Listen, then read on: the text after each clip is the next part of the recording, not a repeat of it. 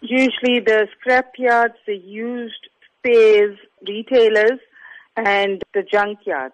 That's what I would call them. They have sprung up over the past few years at every other spot along the main road. It's attracting vermin into the area.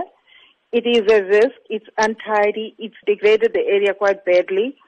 And residents feel that they don't want that image of Ottawa to be put out there, that Ottawa is like another Clairwood.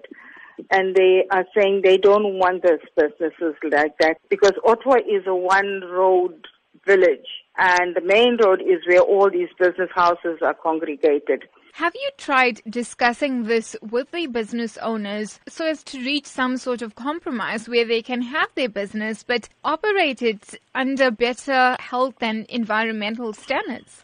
There have been public meetings to which everyone was invited. We did not isolate the business sector as such, but they chose not to attend our meetings. But they did attend the meeting on the 16th of March, and they were very loud in condemning residents, saying the residents are only complaining about the business operation and the scrapyards in Ottawa.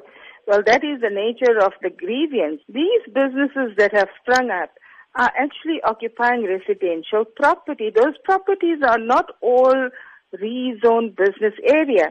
As you say, this is not zoned for business use. It is in fact residential property, meaning it's in contravention of the bylaws. How then have you tried to engage your councillor or the eThekwini municipality on this? When we got the council, said he would set up a meeting, which was on Sunday this week, but the business sector did not attend. So I'm not sure who's playing which politics in the community. So another meeting is going to be called up in 2 months' time, with the councillor going out within the 2 months trying to speak to the business people in Ottawa, get their opinion, and then come back to the residents and try to negotiate a way to go forward. That is the point at which we are right now.